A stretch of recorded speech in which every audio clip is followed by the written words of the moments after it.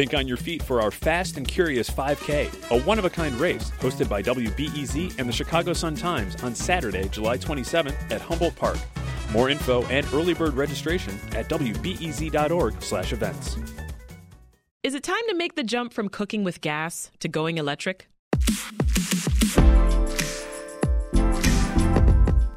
I'm Sasha Ann Simons, and this is Reset. Environmentalists and consumer advocates alike are pushing for an ordinance that would rule out the use of natural gas in most new buildings. This comes after a member of the U.S. Consumer Product Safety Commission made headlines for suggesting a possible ban on gas stoves. And ever since, the gas versus electric stove debate has been heating up.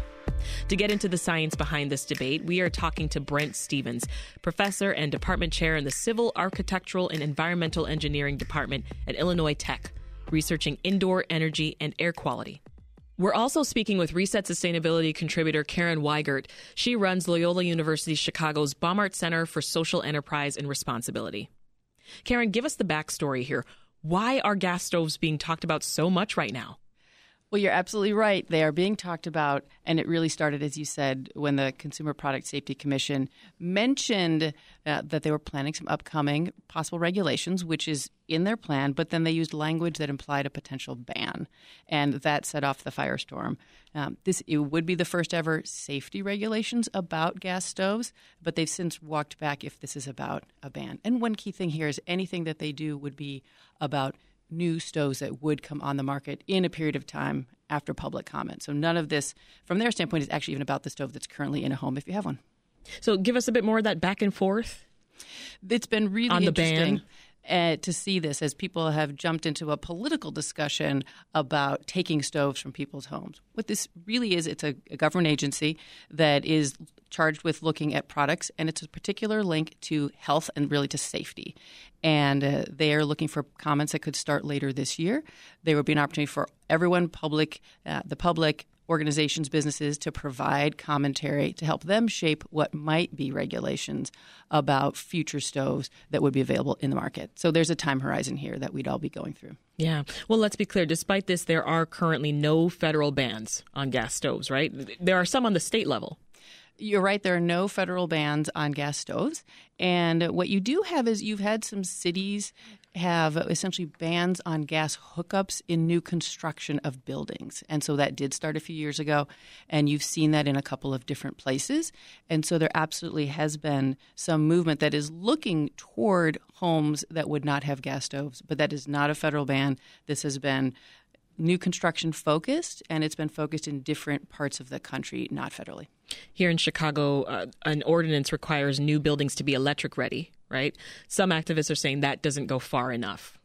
And that's this exact conversation. So there was a new approach to new construction in Chicago. It's just from 2022. And it is, as you said, it's electric ready. So it requires the wiring, in a sense, that be in your home so that you, in the future, might have an option if you wanted to bring in a gas stove, or if you wanted to bring in solar panels, or if you wanted to bring in a heat pump.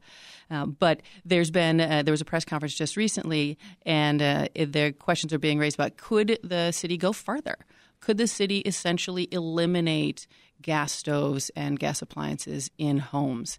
And there is no EPA regulation on indoor air quality. So this is not a space that someone else is really regulating, despite the fact that we all spend 90% of our time inside. So there's a big focus with advocates and leaders locally looking at it from a health standpoint, but also linking it to the broader climate conversation about gas and the broader equity and fairness and cost standpoint when you're thinking about infrastructure to bring in both gas and electricity into our homes.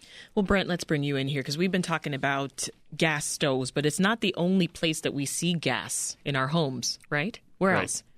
Right. So gas water heating is also actually quite a much larger user of gas overall, right? We use our stoves intermittently, but we use gas water heating, quite frequently. So I've seen numbers like 20-1. We use more gas for water heating than for cooking. I see. In terms of energy use, right? Well, let's get into some of these serious health concerns that the debate has brought up, Brent. Explain the difference, first of all, between indoor and outdoor pollution, and how can stoves create indoor pollution? Yeah, absolutely. And so this is good timing. I'm teaching a class on indoor air quality this semester, so it's great timing. That was just yesterday afternoon. So we spend almost 90% of our time indoors on average. We're exposed to a range of pollutants that come from both indoor and outdoor sources. This sort of unfortunate story is that cooking, no matter how you cook, is a large source of a number of pollutants. The health effects associated with that are sometimes hard to tease out, but we know a lot about some of the pollutants that are emitted. So no matter what you cook on, you're emitting particulate matter. And what we regulate outdoors and what we think is important indoors is fine particulate matter. That's small particles that can get deep into your respiratory system.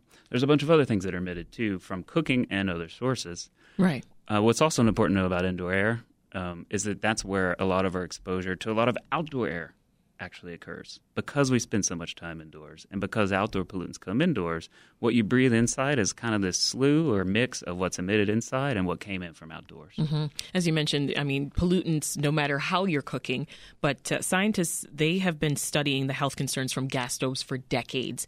Give us some more detail on what they've found. Yeah, and so the literature dates back at least a couple of decades.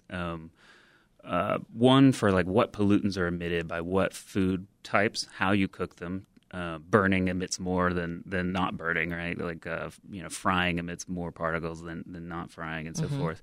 And then also looking at the fuels. And what those studies initially showed and continue to show is you do get a few types of pollutants, like NO2, nitrogen dioxide, which is really driving a lot of the respiratory and asthma concerns of late.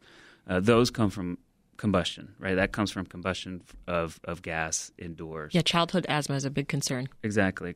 And so there's also really, really tiny, ultrafine particles that are emitted from the combustion of gas through stoves and other sources. Those aren't necessarily there in electric cooking, right? And so NO2 has really driven a lot of this. Even the epidemiology literature, then kind of moving forward just in the last 10 years or so, the health literature has found literally having a gas stove in your home is associated with a higher increased risk of childhood asthma. And that could mean a lot of things. When you boil it down and look for what pollutants are causing the problem, NO2 stands out as likely, but there may be other things that are there too, and other sources of pollutants from other gas combustion and so forth. But that's what a lot of this is driven on. The latest analysis, right, 12.7%.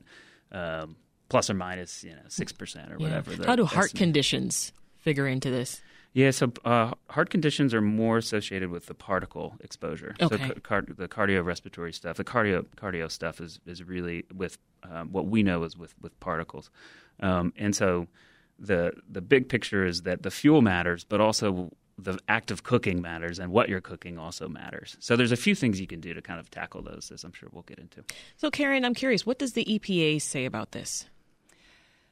Well, the larger question here is the EPA doesn't officially regulate indoor air quality. And so as we've been talking about the initial coverage that started, it was really the Consumer Product Safety Commission. And so if we take that step back and we look at where's the federal government in this is a very interesting spot where there's really not a lot of coverage.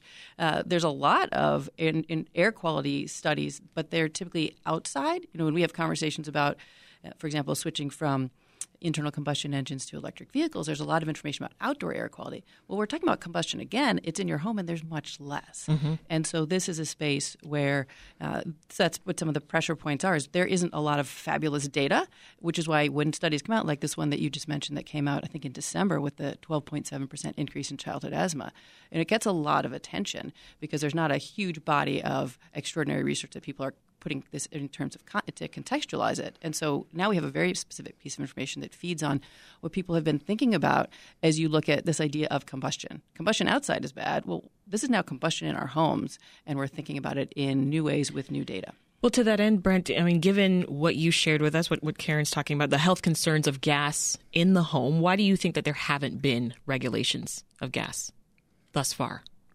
I think it's the same for a lot of other indoor pollutants. We really only regulate indoor air at the manufacture stage, right? So when you buy a piece of furniture, it may say, this is low emitting or something like that. Or there's certain things, have you ever seen the sticker on products that say known to cause cancer in the state of California? Really? That doesn't make any sense. It's because California has stricter regulations on those sort of things.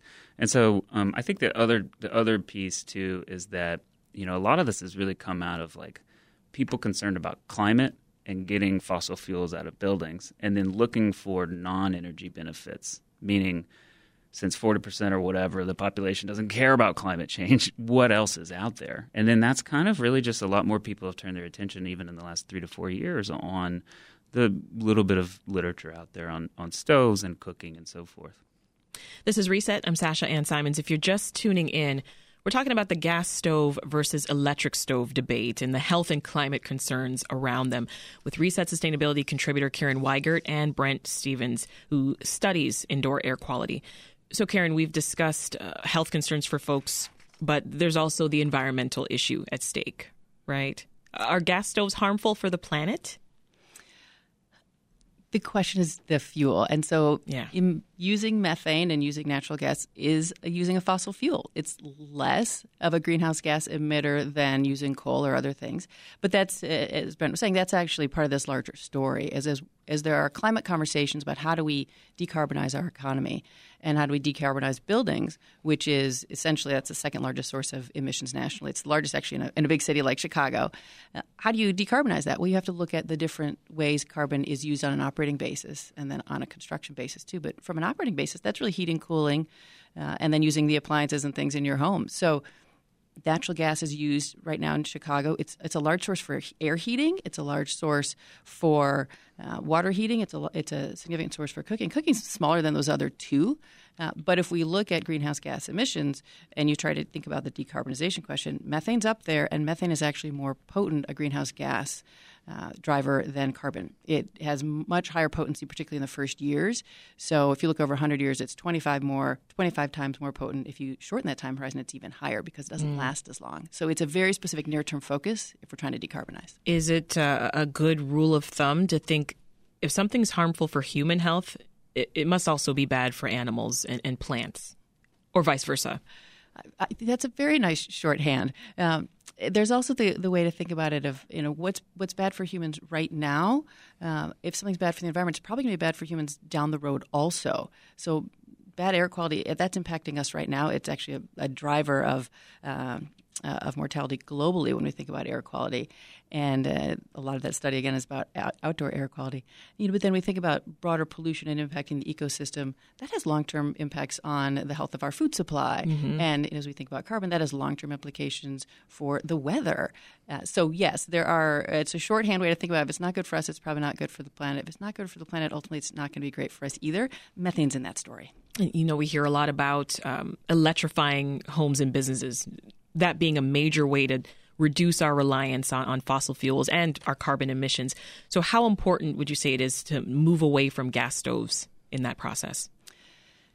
Gas stoves are disproportionately important because they're the one time in a home where you might experience the gas. Like, it's part of the experience of cooking. It's typically not part of the experience of heating your home. You just want your home to hit the right temperature. It doesn't really matter in your experience if it's gas or electric, as long as it's good quality heat and it turns on when you want and lasts as long as you want.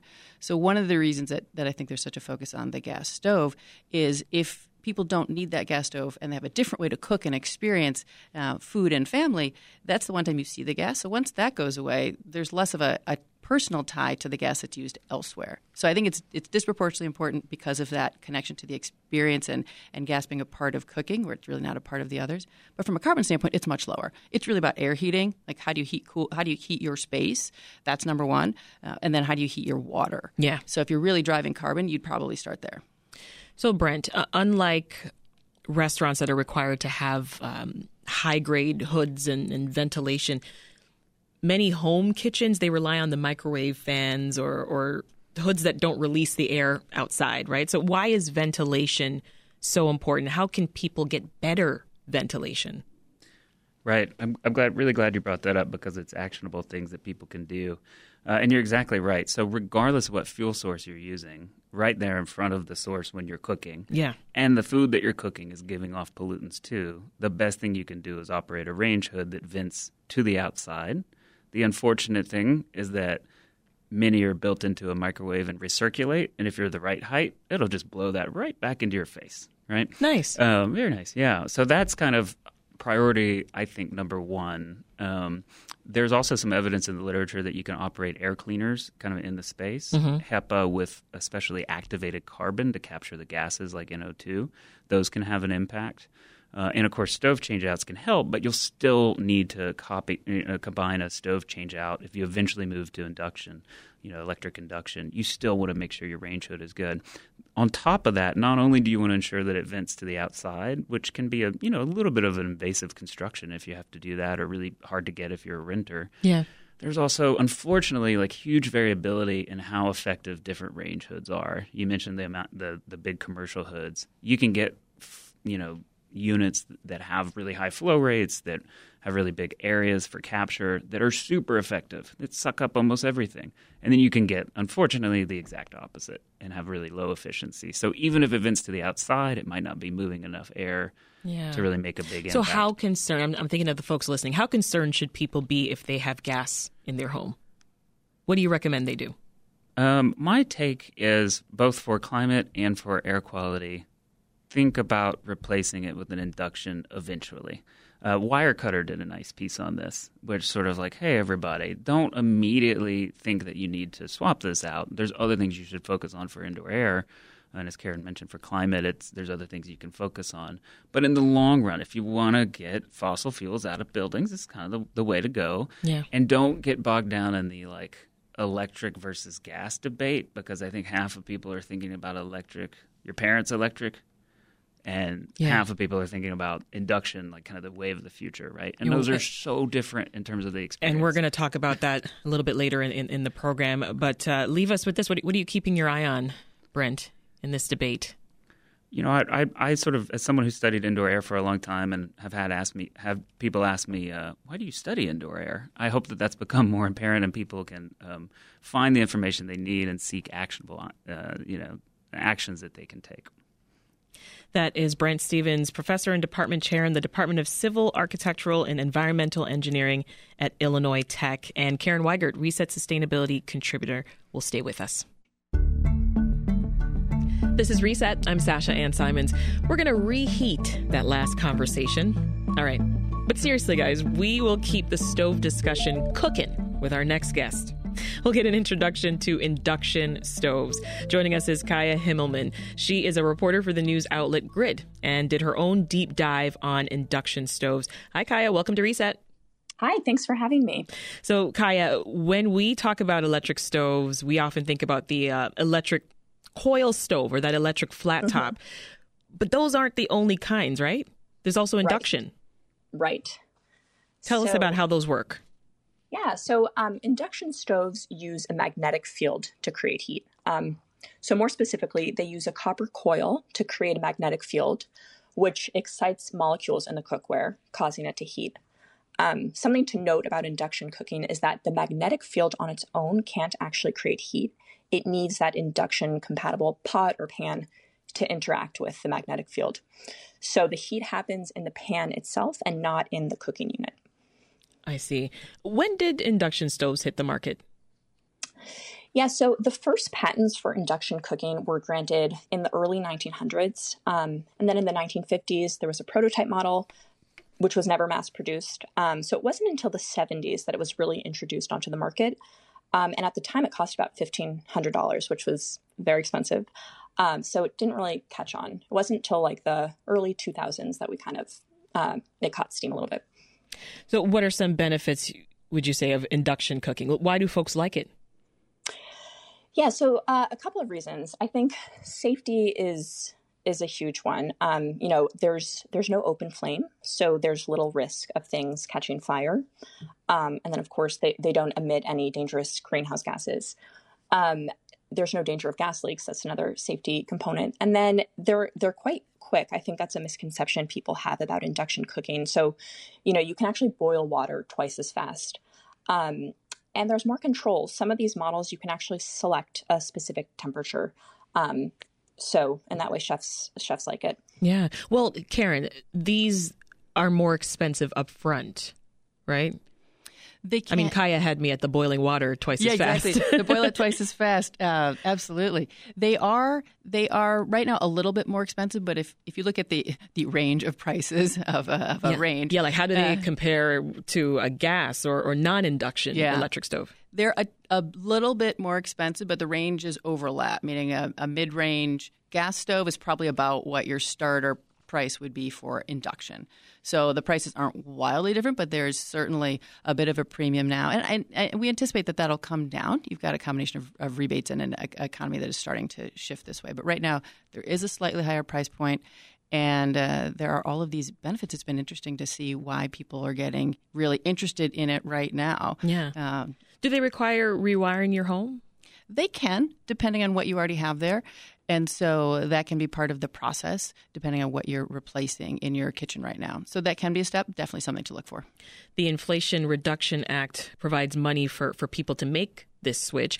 How can folks get that money? Is it available now?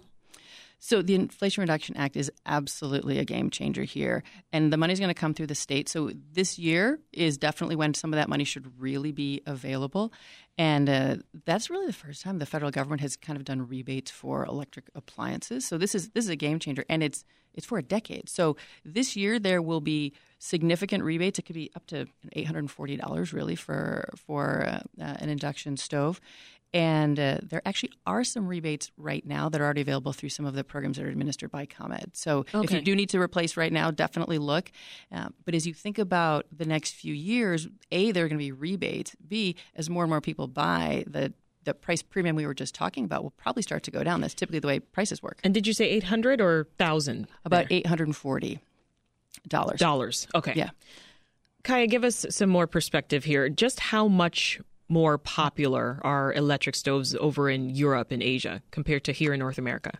Sure. So induction stoves as of 2020 were over 35% of the market share for cooktops in Europe. And then in America, they make up less than 10% of the market share. And for some more color on that, only 3% of people have induction stoves in the U.S. I don't have specific numbers on Asia, but I imagine that it's comparable to that of Europe. Yeah.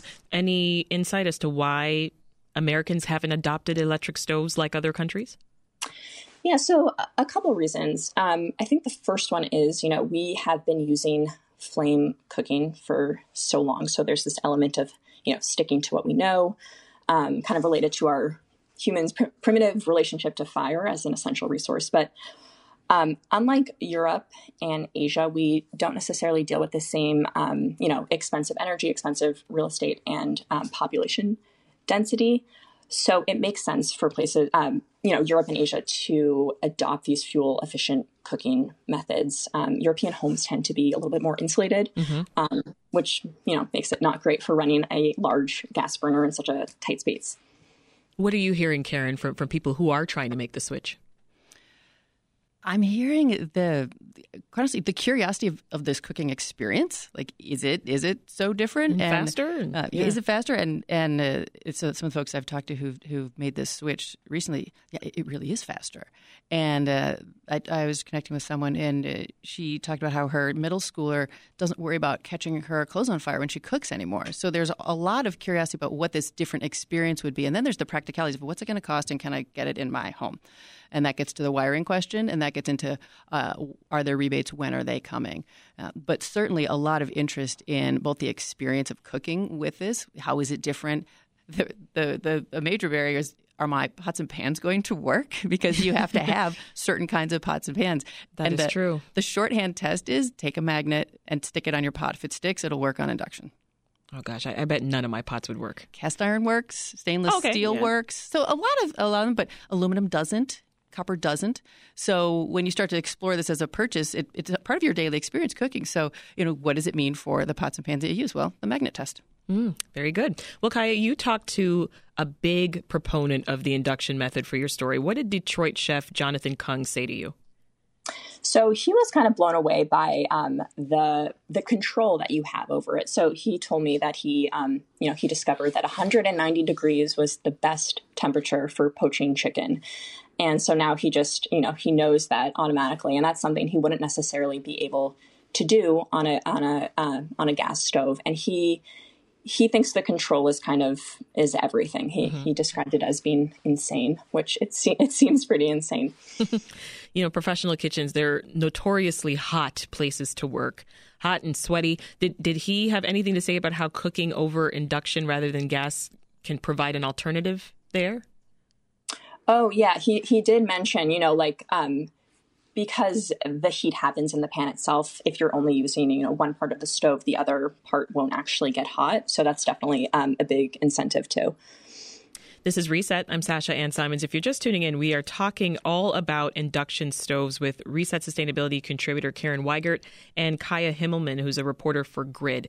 So on the flip side, not everybody is into induction stoves. I want to play a clip from Sarah Stegner, who's a chef at Prairie Grass Cafe. It's not an easy thing for a restaurateur to approach.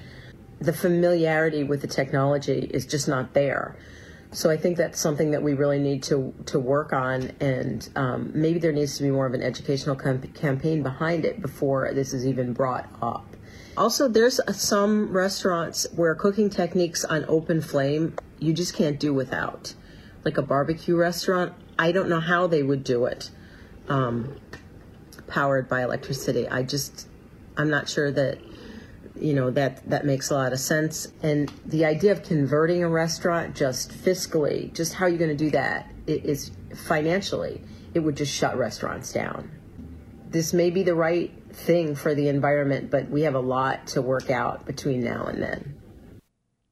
So I see you listening intently there, Karen. I mean, this is a great point. There's a ton of new technology.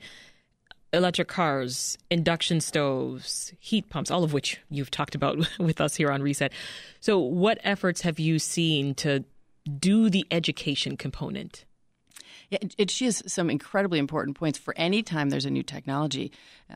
And part of it is that cost. Retrofitting versus starting with the technology are very different cost points. So if you've already got all of your equipment and it's still working, that's a different economic choice than if you're putting it in new for the first time. So it's always easier when you're putting it in new for the first time. But this broad question of education has been incredibly interesting. And it's as we've looked at more and more questions about this technology, I've seen more and more interviews and stories actually with chefs, because that's the forefront of what is cooking like and how could cooking work. And seeing different kinds of foods and different kinds of chefs, and the conversation that Kai made about the precision of 190 degrees, knowing that different kinds of food can be prepared and sometimes even prepared better on an induction is incredibly important to that broad education, that broad awareness. But there are going to be questions. I think the barbecue question is an incredibly important one. I've heard similar questions about food cooked in a wok when you think about flame on the surface. Mm-hmm. So understanding what the different needs are and then who has addressed that need is part of a broader question. Anytime there's a switch in a technology, similarly about electric vehicles, where do you charge it? How does it actually work? There's always going to be that. And that's an incredibly important thing to remember, is just because a technology exists doesn't mean it can exist nicely in my life unless I actually know how the economics are going to work and what my daily experience will be. And so I think that we'll see a lot more of the stories of the real practicalities of using these different technologies as we start to see more and more economic incentives. But the fact that there are rebates coming, lots of people will be able to try it in a way that they wouldn't have otherwise. Which is why I like this emphasis too on if you're into your gas stove, if that's your thing, you can keep it. Yeah, absolutely. And that's all the regulation, again, is about the potential future, or it's in new construction, or it's in future for gas stoves. But also, get the information. It's been really interesting to see some of the coverage of folks who, just from an experience standpoint, discovered that they actually kind of like the electric better because of the safety or the precision or the heat around the stove. So there are lots of experience elements. And so if you take the why is it happening away and you look at what's the experience, that's a great way for an individual to get to make a choice. What more would you like to see? As we look at the induction, I think what will get much more interesting is when we start to see prices at parity, not just at this a little bit of a price premium. So the incentives are going to be incredibly important. And I think as the market starts to expand, essentially just seeing more examples, more choice, and the backdrop of what does a kitchen look like, to start to see that visual of the flat surface. One of the the really practical standpoints that I really enjoy is I've heard people say, well, it's just so much easier to clean. It's just a flat surface. That stuff matters day to day. I love that. Yeah. Well, speaking of the practicality of things, Kaya, apparently certain techniques can't be done over induction, like tilting the pan to whisk sauces like beurre blanc. Did you hear any chefs mention anything like that? With someone, if you lift the pan and the pan's no longer on the surface, the heat will no longer be there. So it is limited in that way. And I suppose that's something that, if chefs adopt this, they'll have to contend with. But that's certainly, a real concern and can be eliminated. Well, I mean, to that end, what do you think is the likelihood that induction stoves are going to really take off in the U.S.? I think it might be a while till it happens, in a real way. But it was interesting, even, reporting on this story, I was sort of sold. I have a gas stove, and hearing these chefs and these people talk about their induction stoves, I was like, this sounds amazing. I didn't know anything about, induction stoves until I reported this story out. So it makes sense when you think about it from a safety standpoint, and the precision element seems very appealing. So I guess we'll see, but there seems to be some appeal for sure. That is Kaya Himmelman, who's a reporter at Grid, and Karen Weigert, Reset Sustainability contributor. Thank you both.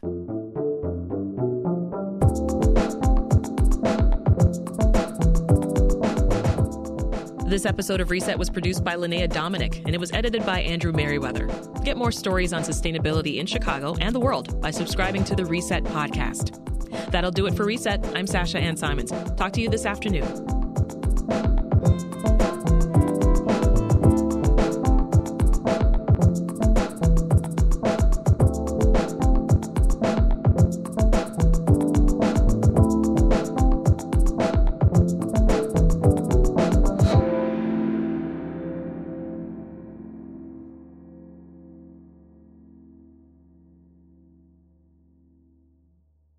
Thanks for listening to the news live on WBEZ and NPR. The WBEZ stream sounds great in the kitchen on your smart speaker and anywhere on the WBEZ app. Listen every day.